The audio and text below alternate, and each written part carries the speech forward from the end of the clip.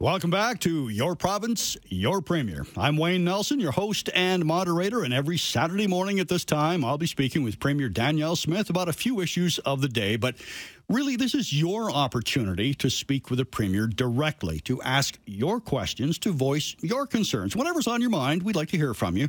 Just keep it short and respectful. Premier Danielle Smith wants to hear from you. You can call or text in Calgary. The number's 403-974-8255. Now, just a reminder that the show will only be on the radio here in Calgary because of the Oilers broadcast getting underway in CHED. But if CHED listeners want to participate, you can listen in at www.770chqr.com. All right, let's get right to it. Premier Smith, welcome to the show.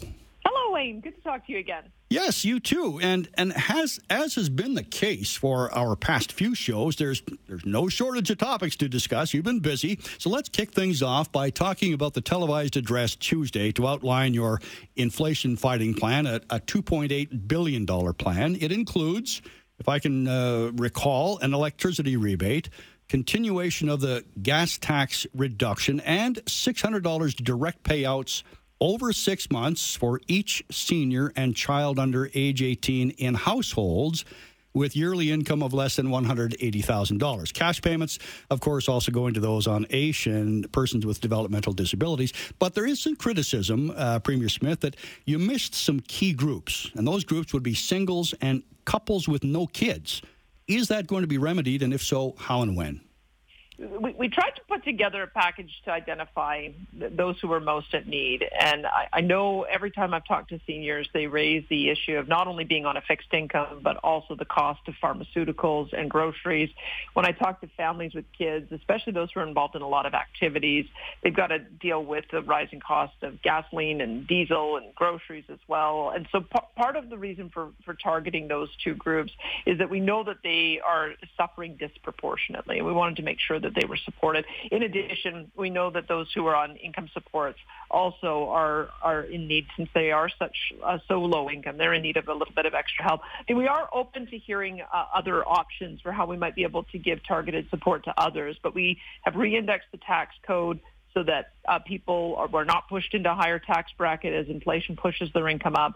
We're also making sure that the electricity rebates and the natural gas home protection and the gasoline and diesel tax are available for those who are really struggling from a affordability food point of view.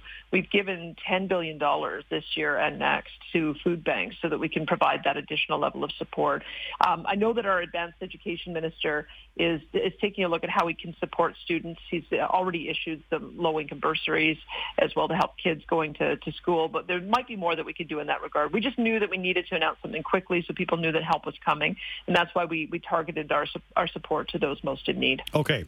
$1.7 billion commitment by the former UCP government toward the Heritage Fund is being clawed back for spending purposes. Now, previous provincial governments have garnered criticism for lacking the discipline to continue these contributions. They've dipped into it for various initiatives over the years, and so we now got a paltry $18 billion in the piggy bank after more than 45 years. So why not leave that previously announced contribution alone? Because let's face it, we don't know what the future is going to bring. We may not have money in future to make sizable contributions like this one. Well, first of all, I should say it isn't going to be spent. What we've done is we still have $5.8 billion that have been put into interim savings. And because we have a surplus from last year and a surplus from this year. And I think that the finance minister quite rightly made the decision to pay debt as it was coming due. So we're going to make a $13.4 billion payment on debt. The program spending that we announced to support the affordability measures are $1.2 billion this year and next, and so there is still $5.8 billion that is unallocated. And I'm a different type of leader. Rather than make decisions unilaterally, I prefer to talk to my caucus and get buy-in. And we have to have a comprehensive plan for how we're going to deal with surpluses in the future. Are we going to put all of it on debt? Are we going to put all of it into savings? Are we going to put it in a mixture of savings and debt reduction and infrastructure improvements? Those are, I think, are important decisions that people want us to make deliberately and thoughtfully, and we'll need to make those decisions in budget 2022-23. And I suspect what you will see is a robust savings plan. One of the things that the finance minister shared with us is that if we had just kept the interest and investment income in the Heritage Savings Trust Fund all of these years, it would already be approaching $300 billion. And so everybody is very mindful that we've got to steward those dollars better. We just are going to make sure that we make that announcement of a long-term savings plan in the upcoming budget. So there'll be more to come. Okay. You don't see it as a missed opportunity then? No, in point of fact, I mean, it may well be because we put such a substantial amount of money down on debt. It may be that, and we'll have to see what the surplus is at the end of this year. It may be that we're able to put more into the Heritage Savings Trust Fund. That would be my personal hope. I know that Rebecca Schultz, another leadership candidate, and our municipal affairs minister, she campaigned on having a third go to savings, third go to debt reduction, and a third go to infrastructure improvements. And so those are the kind of discussions that we need to have. And we're in the middle of a budget consultation right now. If Albertans have some thoughts on what they'd like to see, we are all ears. I'd love to hear their responses to them. Okay. Now, you had to expect some criticism of the new rules banning school mask mandates. Now, given the high absentee rates that we're seeing right now, would you be willing to modify that position slightly in which there would be a predetermined absentee rate that would trigger a short-term mask mandate at specific schools that have been affected? There will be no mask mandates. I mean, I have a job to protect the rights of all citizens, and that includes our youngest ones, too. And in my view, parents have the ability to make the education choices and the medical choices for their children. And so those parents who want their children to wear masks, they should feel free to do that. But we're not going to be enforcing masks on kids in any schools. And that's what we wanted to make clear, is that kids cannot be denied education if they choose not to wear a mask, and they cannot also be denied in-person education as well. So we have to make sure that there's accommodation. The school boards were seeking direction on this. British Columbia, Saskatchewan, Quebec, all made the same decision. There was a very heated discussion that happened at an Ottawa school board, and a mask mandate failed on a 6-6 vote. So I think people will understand that we can't treat respiratory viruses in every single year with this extreme fashion. We've got to start getting back to normal. And I should say there is some good news in this regard, that the peak in our Edmonton school districts, we're seeking information. The peak of absenteeism was about 10% of students 2 weeks ago. It's down to 4.5%. And so that shows that I think the incidence is declining, but I think parents have also been very responsible, that when their kids have been sick, they've kept them home. That reduces the spread, and I encourage parents to do more of that. All right, let's get to the phones. I've got a couple of questions, but we can try to fit those in throughout the show. We're going to hear from Justin, who is calling in from Edmonton on an education topic. Go ahead, Justin. You're on with Premier Smith. Good morning, Premier Smith. Hi, Justin. So what will you do to expand school choice and deliver on the curriculum reforms that were started under the previous government? I'm still going to seek some advice on that. Maybe what I do like is the charter schools that have started up in the last couple of years. We've seen the STEM charter school that has started up. There's a classical learning academy in Calgary as well. And I think that those are things that we should celebrate. I think that's fantastic that we have innovators who are willing to provide those kinds of options for kids. And so I'm going to be very open if others want to create those kinds of schools. What I would say is our immediate priority for this year, though, is supporting the 95% of kids who are in the public school systems, whether that's public, Catholic, or Francophone schools, because what we're seeing is that there has been a lot of learning loss because of kids being in and out of school. There's a lot of mental health issues. I was at the Alberta School Boards Association meeting, and that was the number one thing that trustees brought up with me, is the distress that our kids are in. And so I want to make sure that we can stabilize and normalize the learning environment.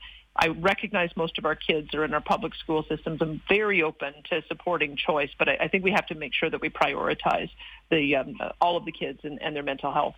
All right, we're going to pause for a break. We'll get back to the phones and some text messages when we return I'm Wayne Nelson. I'll be back with Premier Danielle Smith. More of your calls and texts on Your Province, Your Premier. If you're just joining us today, you are listening to Your Province, Your Premier, heard every Saturday morning for listeners throughout Alberta.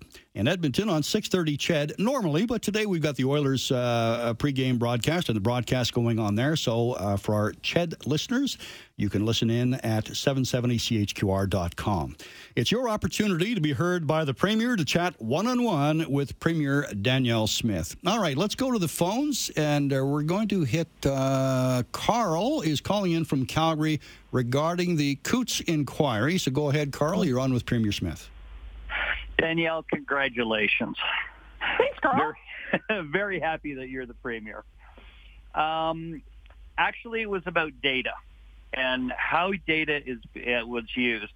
It was very clear that during the pandemic, data was manipulated and or not used properly. I can point you to the example of the original models that came out that literally a first-year stats students would have failed for. But fundamentally, by August of 2020, all of the comorbidities, all of the age stratification was there. It never changed really throughout. How are you going to ensure that something like that doesn't happen again and that we use data properly moving forward? Carl, it's such a good point. I've seen this happen in many other professions as well, that when computer models are used, they do extreme projections. But to understand what's going on in the real world, you have to look at what happens in actual fact, the actual data. And I think I followed the same information that you did. They were really wild and frightening projections that came out in March and April. But by August, it was pretty clear that even though this was a very serious disease, especially for those who were over age 70 with multiple pre-existing conditions, at that point we could have shifted to a focused protection strategy. That's what I've been advocating as well, as you know, in the other jobs that I've had over the last number of years. And so I think we have to look at, we have to make sure that we're looking at the models, putting them into context and getting a broad perspective and a broad range of medical opinion. I feel in some ways that we just narrowed the medical advice to too narrow a degree. And I'm going to make sure that as I put together my advisory panel of doctors, that I've got a broad range of perspectives so that we can get good information the next time we have a novel virus. But even during this fall respiratory virus season, we've got some serious issues with influenza, with COVID, with the respiratory virus that hits children, RSV. Those are things that I'm watching, and I want to just make sure that we're giving that focused protection, but that we're not overreacting. All right. We're going to come back to a healthcare phone call. Dawn, hang on. Dawn's calling in from Edmonton. I've also got a text message from Calgary on a health question. But here's something that Steve has texted in from Calgary, and something I've been wondering about myself, Premier Smith. Is your party going to reverse the Kananaskis Park Pass? I can tell you it's pretty controversial. There are some people who really love it, maybe for the wrong reasons, because it's having the effect of reducing the number of people using our parks. I don't love it because I think it really puts a burden on families. I mean, when I was a kid, it was going out to Banff and hitting the candy store was one of the sort of the cheap sources of entertainment for my family, and being able to go out and use those trails and do backcountry camping and that sort of thing. I know that that's really important for families. So we're having an active discussion about it. The big issue is we have to figure out a way to support the cost of maintaining the trails and maintaining the parks. And I think it's somewhere in the order of $10 million. So I've asked Todd Loewen, our minister responsible for that area, if he can come up with some alternatives so that we can maintain a revenue stream, but without doing it in a way that dissuades people from using the parks. Because Sure. My view is that parks are meant for people. And so it's an active conversation right now. We haven't made a decision on it yet, though. All right. Well, I'm glad you're on it. All right. Let's go to Dawn in Edmonton on that healthcare question. Good morning, Dawn. You're on with Premier Smith. Hi there. Thank you. Hi, Danielle. Hey, Dawn. I just noticed that I had a TikTok video the other day that the Liberals, a little off topic, but snuck in something on the gun control. They're going to make pretty much every semi-automatic hunting rifle banned because of its, however they've restructured it. They snuck it in while they were doing the whether Trudeau should have used the Emergency Measures Act or not. The other thing that I want to comment on is have you seen the video? It's on Rumble. Suddenly Died 2022 documentary. You had a chance to watch that at all? I've not. No. What did you take away from it? Well, basically, what it's saying is that the side effects of the vaccination shot are going to really overwhelm our medical system in the future. So we should be looking at something along that line. Because the data is coming out now from insurance companies, military, Germany, Sweden, all these other countries are releasing their data, and it's not looking good for the long term for the hospital Thanks system. for that, Don. I think we all know, anytime that there's a medical intervention, I think we all have seen the pharmaceutical ads where they tell you the benefit, but then tell you the potential side effects. And so I think we need to get a good handle on that. The government did set up a vaccine injury compensation fund. So I think they had anticipated that there would be some adverse reactions. I don't have a good handle on how much vaccine injury there has been in our province. I do know that those who had COVID and have long COVID symptoms, that it's quite similar. My view is we've got to focus on finding effective treatments. But I think you're quite right. We have to look at the data. I haven't had a chance to do that data analysis yet, but I do want my team of doctors to get involved in looking at that. We're just trying to finalize that group so that we can do a really good data review. And so I'll have more to say on that in the coming weeks. As for the issue of the extension of this firearms confiscation, I agree with you. It's pretty outrageous. The Saskatchewan Premier Scott Moe has also condemned it, as has our Justice Minister Tyler Shandro. The direction that we're moving in our province is to take control over our constitutional rights in this regard. Property and civil rights are the purview of the province. We have policing. It's the purview of the province. Administration of justice, purview of the province. And our RCMP contract. We get to decide our policing priorities. And my policing priorities is to make sure that we aren't having guns being smuggled across the border to be used in gang violence in Calgary and Edmonton. That's the problem. I'm certainly not going to make it a priority to confiscate legally purchased firearms from those who are hunters and collectors and who need them for their profession, all right. particularly in the rural areas. On that note, you're going to be back in the legislature on Tuesday for your first session as the new Premier of Alberta, and you've promised to introduce the new Alberta Sovereignty Act, the new Alberta Sovereignty within a United Canada Act, as it's now called. I'm presuming as an attempt to either reduce some of the early criticism or clarify the intent. But when is that going to happen, and what else can we expect during this first session, Premier Smith? Any hints? First of all, it was to clarify the intent. It was never intended for us to either get into federal areas of jurisdiction or to break up the country. The entire intention was to get back to how this country was supposed to operate, which is that the federal government has its areas of sovereign jurisdiction, and the provincial governments have our area of sovereign jurisdiction, which the federal government interferes in all the time. So that'll be Bill 1. And so you'll see it very soon next week. You'll be able to have all of the wording, and we'll be able to debate it through, and people will see exactly what the intention is. But it's for exactly the kind of issues that Don had raised.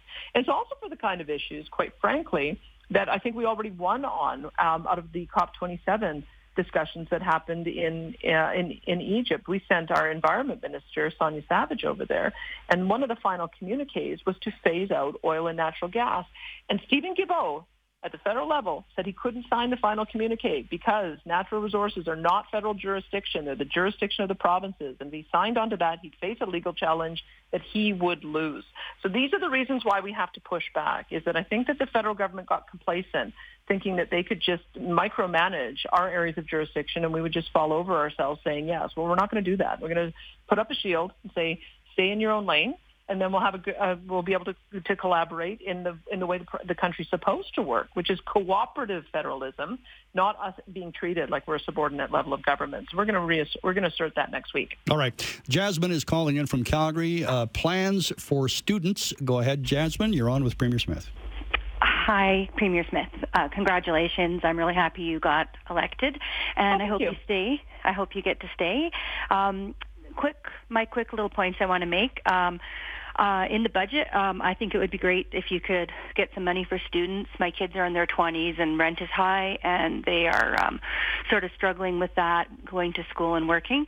And also, I feel like I'm glad what you're doing with the mask mandate, because I always felt that it should have been a choice, that we shouldn't have been forced to wear them. And also I'm glad that, I'm hoping that for the future that there's not going to be rights for people to get vaccinated, because even though I agreed with vaccination, when my son was forced to get vaccinated in order to go to university, I felt really devastated for him, because that was a personal choice that he felt wasn't best for his health, and he was told, he could not go to the university that he was paying for if he did not get vaccinated and wear a mask. So yeah.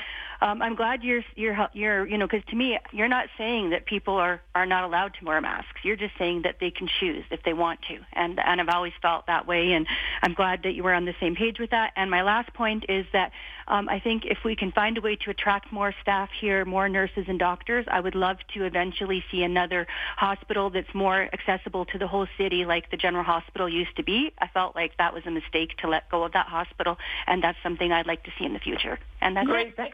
Thanks for your comments on that. Again, I think I'll see if our advanced education minister can do something to assist with students. And so I think that is in the works. So I appreciate your comments on that. I know that it's pretty tough when they're having to not only face increasing rent, but also having to face the cost of going to school. So thank you for raising that. I've made it very clear that I believe in choice in all matters, including on vaccination as well. So we're going to preserve that not only for our K-12 kids, but also for our university kids. And when it comes to attracting more staff here, there's a few things that I'm doing on that front. I've been told recently by doctors that they're continuing a very aggressive vaccination mandate in British Columbia on their medical professionals. I think that it offers us an opportunity to say anyone who wants to come here because they value choice, please come to Alberta. We value you, we respect you, and we want to work with you. So that will be one. But I've also asked my Deputy Premier, Casey Madhu, to work with our health minister on fast-tracking the recognition of foreign credentials. We have incredible talent coming here from around the world, and yet we've put up a lot of barriers to getting them affirmed in their area of expertise in the medical professionals. So I have a two-track approach on that, attracting not only our professionals from the rest of the country, but also from around the world. And we'll see if we begin to see some of that flow in the next few months. All right. CJ has texted in, and this is further to the students. CJ has a question about student loans, wondering if the Premier had looked at or was open to lowering the student loan interest rate to what it was prior to the Kenney government, or if she would be open to putting a temporary pause on student loan interest rates, similar to what the federal government has done. 6.95%, CJ says, is a lot right now. Yeah, I've heard that loud and clear.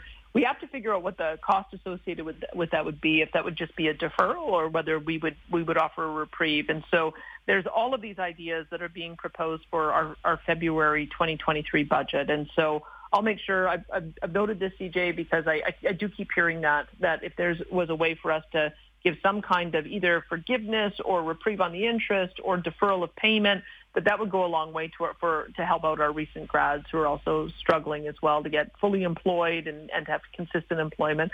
So it's on my radar, and we'll see what we can do in the February budget. All right. Rory calling in from Edmonton. Rory, you're on with Premier Smith. Go ahead. Yeah, well, Premier Smith, congratulations on your win. I just wondered, I sent correspondence on this, but it somehow got returned. A long time ago when Premier Lougheed was around, and later on under Premier Stelmach and Redford, there was the talk of Alberta and Saskatchewan joining forces and having a joint Premier's office in one of the buildings that they joined as they owned together as a joint city-state, and then this would help you get your Sovereignty Act and protection of provincial rights more highlighted, because you could hold more press conferences together with Premier Moe, and then you'd be in both provinces at the same time, and it would give you more publicity and positive PR for farming and protecting the oil industry and the people up north and all through the province and the rural areas, and like a joint city-state, joint provincial, the Premier's office, and have an office in a building marked Office of the Premier as Premiers, and it would have both their names on it. And whoops. Sorry about that. Thanks for that, Rory. I guess the place for it to logically be, it would be Lloydminster, since that already is a joint city between Alberta and Saskatchewan. Look, I've got a really good relationship with Premier Scott Moe, and I think he and I are very much in sync on our strategy of pushing back against Ottawa. So you'll find that we'll very likely be watching what's happening in each other's legislature and also watching each other's announcements. And as we agree, we'll be reinforcing each other's efforts. So I don't know if that would lead to a formal merger, but there will certainly be a lot of bilateral cooperation. Thanks for the question, Rory. All right, yes, and sorry, my finger was a little bit premature on the button there, Rory. We're going to move up to Trent calling in from Calgary. And go ahead, Trent, you're on with Premier Smith.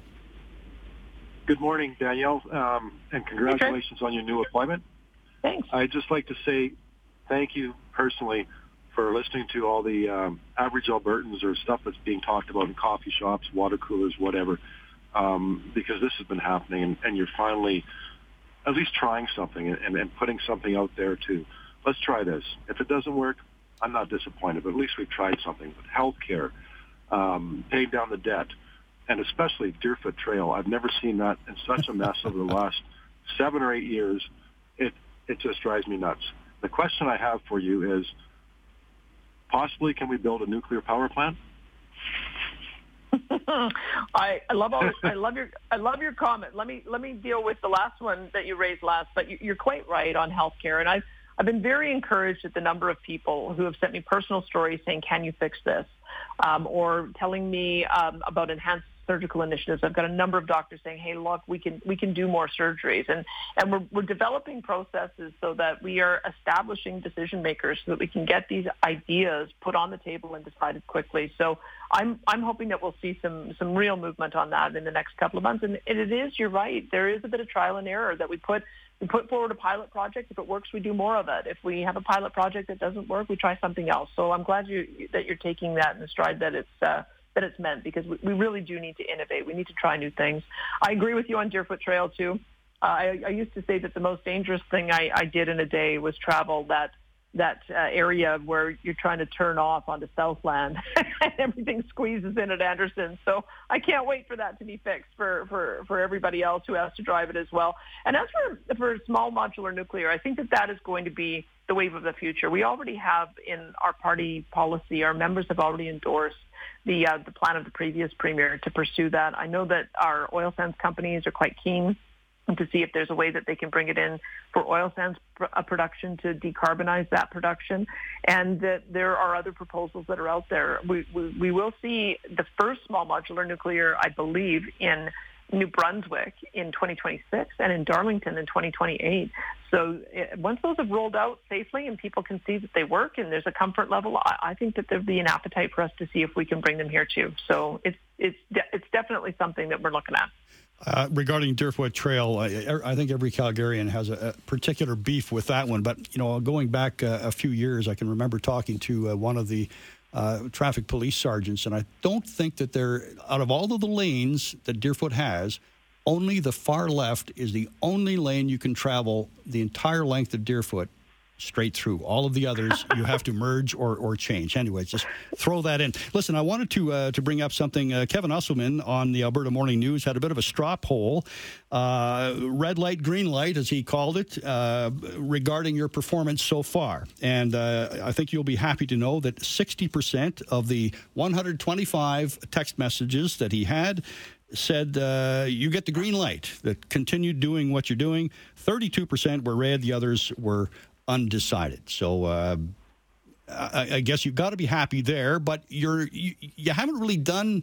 You still have to go to the legislature on Tuesday, and then things can really get going. That's right. If people like what I've done so far, just you wait. We've got a number of pieces of legislation coming forward in the fall. We'll be addressing issues in question period. I haven't done question period since 2014, so I'm looking forward to doing that. And I think it really does focus people's attention about the initiatives that we have going forward. So we've got a lot more to announce still. And so I'm glad to get that early vote of confidence that we're heading in the right direction. All right. Text message on the QR line. Premier, what is being done to speed up access for Albertans to get access to drugs approved by Health Canada? It can take up to 2 years for provinces to approve drugs already approved by Health Canada. This system is grossly inadequate.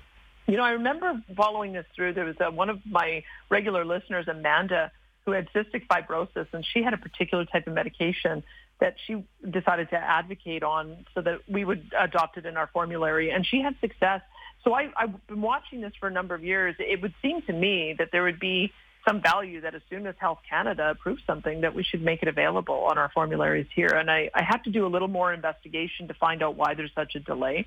But the reason why new drugs come out is because they're able to address the issue very likely in a better way with less side effects. And so we should be wanting to make sure that the best medications are available to Alberta citizens. So I know that there's been a couple of problems. I don't quite know what the nature of the holdup is, but I'm going to get, it'll be one of the things that we get Dr. John Cowell, our official administrator, to look into. All right.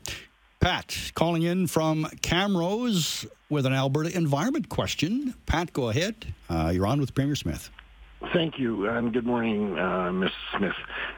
Yes, I had a brief conversation when you were in Camrose many months ago regarding the Alberta environment folks overstepping in farmers' land and property, and in particular with property rights and claiming land. And the big issue that I see is that the whole system needs to have something shifting up in it, something like what you're doing with the health system right now. The board of directors really is not in touch, I don't think, with farmers. I think what you've done with Mr. Horner's department and moving irrigation there is a brilliant idea.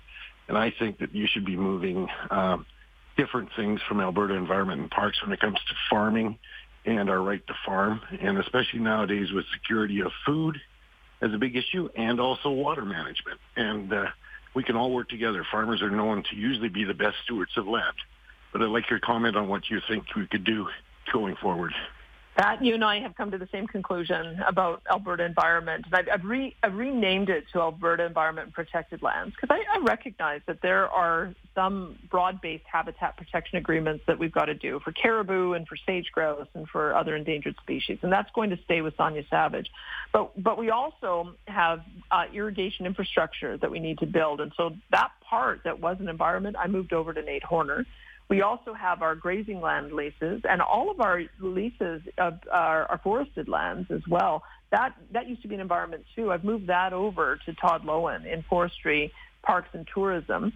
And parks generally is over in Todd's area as well, because I think we've taken this view that everything that has that is in these pristine areas and these recreational areas, it seems to me that it's build a fence around it and don't let people use it. And my view is that there's two different types of land. There is land that you do need to have a pristine approach and you have to protect, but then there's land that's there for recreational use. So that's the work that I'm trying to do, is separating that out. And we really should have an attitude of using our public spaces for public use and using our revenue-generating public lands to generate revenue. And so you'll have to wait a couple of months to be able to see that in practice.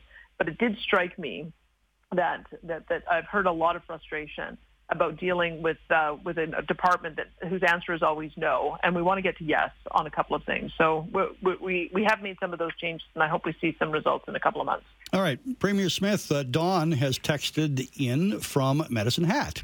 And here's a question that I think a lot of people can identify with if you're trying to get a hold of someone in government. Dawn says, Danielle is my MLA. I live in Medicine Hat. How can I contact her? I don't see anything when I Google her. Should our MLAs not be available to constituents? I just heard last night that Premier Smith has a satellite location, but not in the area of the city where her riding is. What's going on?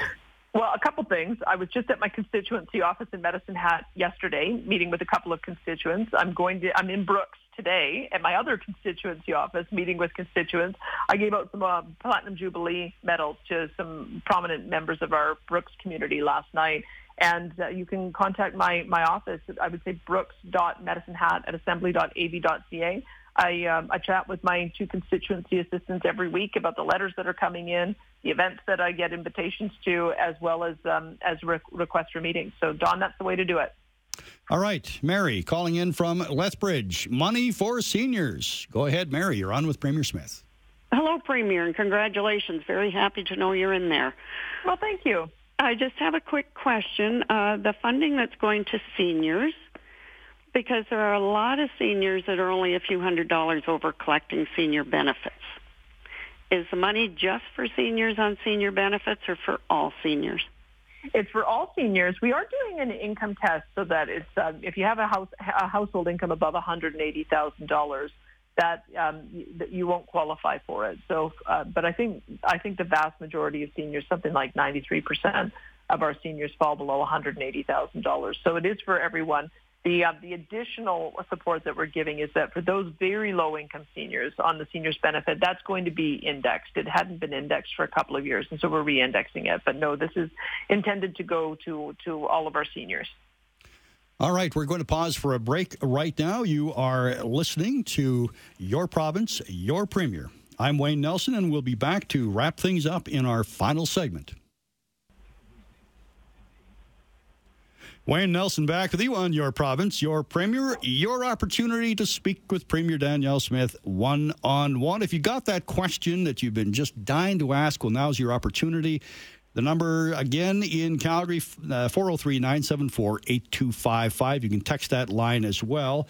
And because the Oilers game is being carried on CHED, we're not, you're not being able to text on that line, but you can listen to and access the QR77.com and text through there.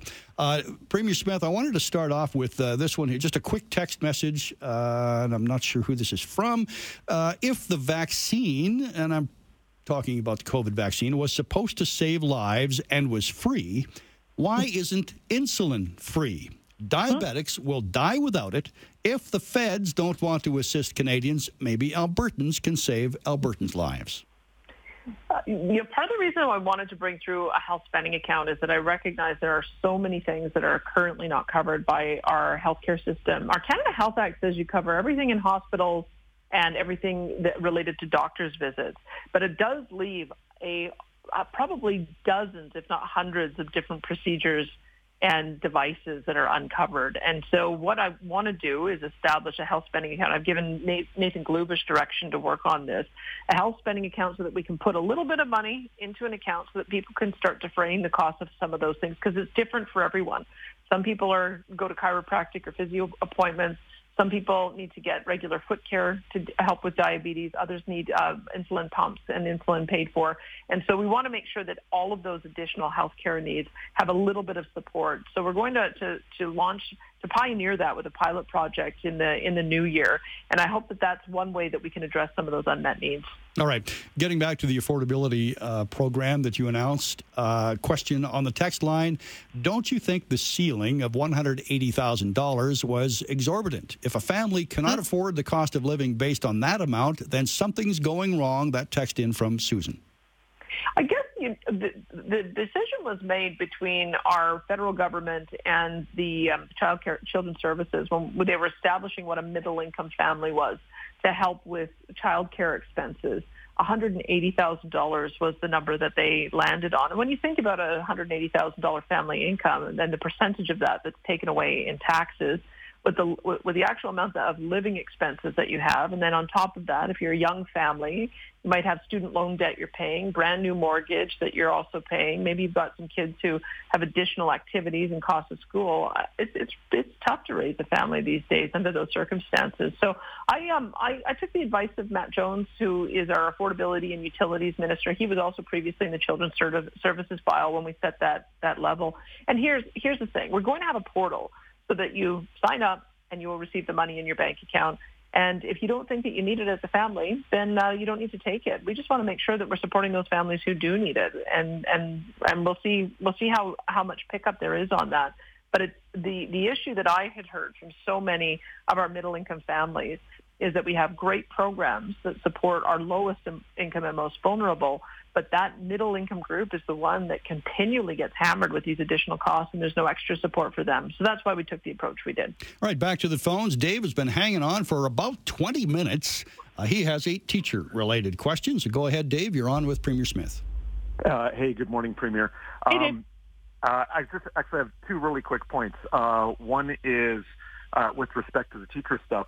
Having heard your recent announcements on the public education and masking, et cetera, and having and your commitment to having both in-person and virtual streams for education acting concurrently, I see a bit of an opportunity here for you and your government.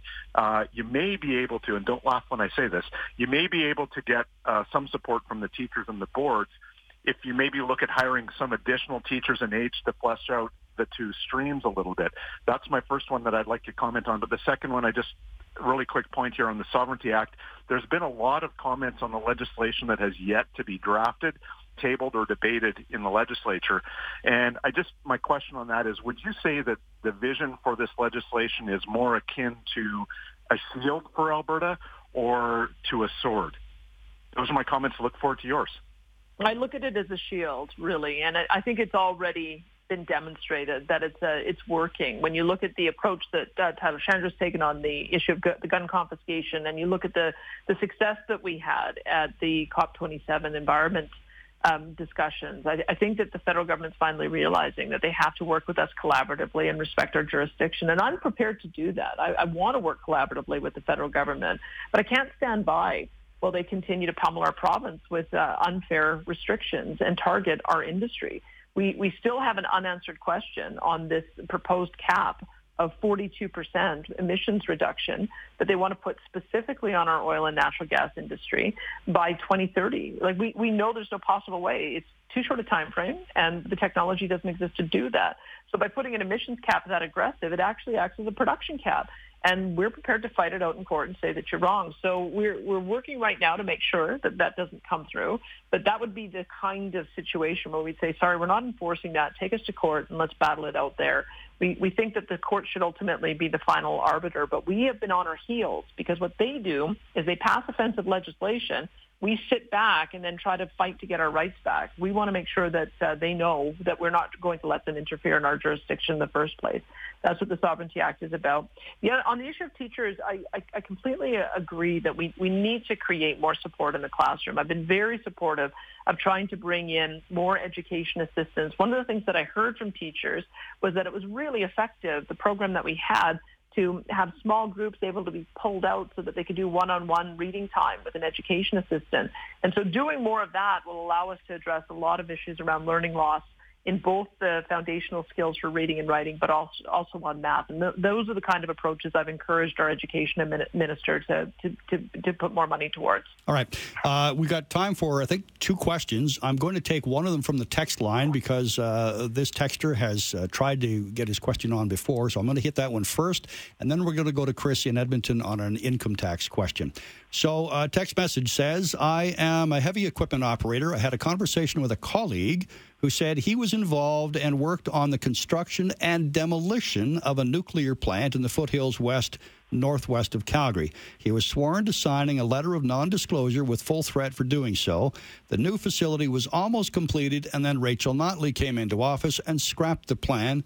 It cost billions of dollars and is hush-hush. Do you know anything about this? I don't, but he should send me an email so I can find out more about it. It's we have premiers at gov.ab.ca for anybody who wants to send me an email that is related to something outside of my home riding. So premier at gov.ab.ca. Why don't you send it along and I'll look into it. All right. Let's get back to Chris calling in from Edmonton with an income tax question. Go ahead, Chris. You're on with Premier Smith. Yes. Good morning, Premier. Hi. In your speech to the public, you mentioned that you wanted to work in the best interests of all Albertans, yet the cash given to Albertans is to a very select target market, I would suggest. And wouldn't it have been more effective to just reach all Albertans by decreasing Alberta's 10% personal tax rate to the BC tax rates for personal income, 5% and 7%, and will you consider that in your upcoming session or potentially the budget in the spring? I think we need to take a little more time on that, and I'll tell you why. It's because I'm still very conscious of the fact that we are still relying on our resource royalties to balance our budget and be in surplus. We have somewhere about a $10 billion structural shortfall, maybe a little bit less than that, because now we have a higher level of royalty revenues that we can have almost guaranteed because of the fact that our oil sands operators are now they've paid out their capital costs, and so then they're now paying a higher royalty rate. So we're still doing some calculations around that. I just wouldn't want to be in a position where we reduce one of our long-term stable revenue streams and then end up with some more volatility in the market and go back into deficit. I'm allergic to deficits. I feel so proud of the fact that we were debt-free. I want to get back to being debt-free. I felt very proud of the work that Lougheed did in establishing the Heritage Savings Trust Fund. I want to grow that. And so my strategy would be twofold, that as we pay down debt and free up interest charges, that becomes available to reduce taxes. And as we put money in the Heritage Savings Trust Fund, especially once we get to a certain target, that may also become a source of future revenue so that we can reduce our income taxes. But it's going to take a little bit of time for us to make sure that we bridge that gap and get through this volatile period. So I don't want to overpromise on that, but I'm very conscious of the fact that we still have $80 billion worth of debt that is costing us $2.5 billion a year in finance charges. And I think that we have to develop a long-term debt reduction plan before we start looking at ways of reducing taxes significantly. Premier Smith, we have run out of time. Thank you for joining us again today. Thank you again. We'll see you again, Wayne. Yep, you betcha. We had a full board of calls still waiting. We had all kinds of texts coming in. We'll do this again next week, same time. I'm Wayne Nelson. You've been listening to Your Province, Your Premier.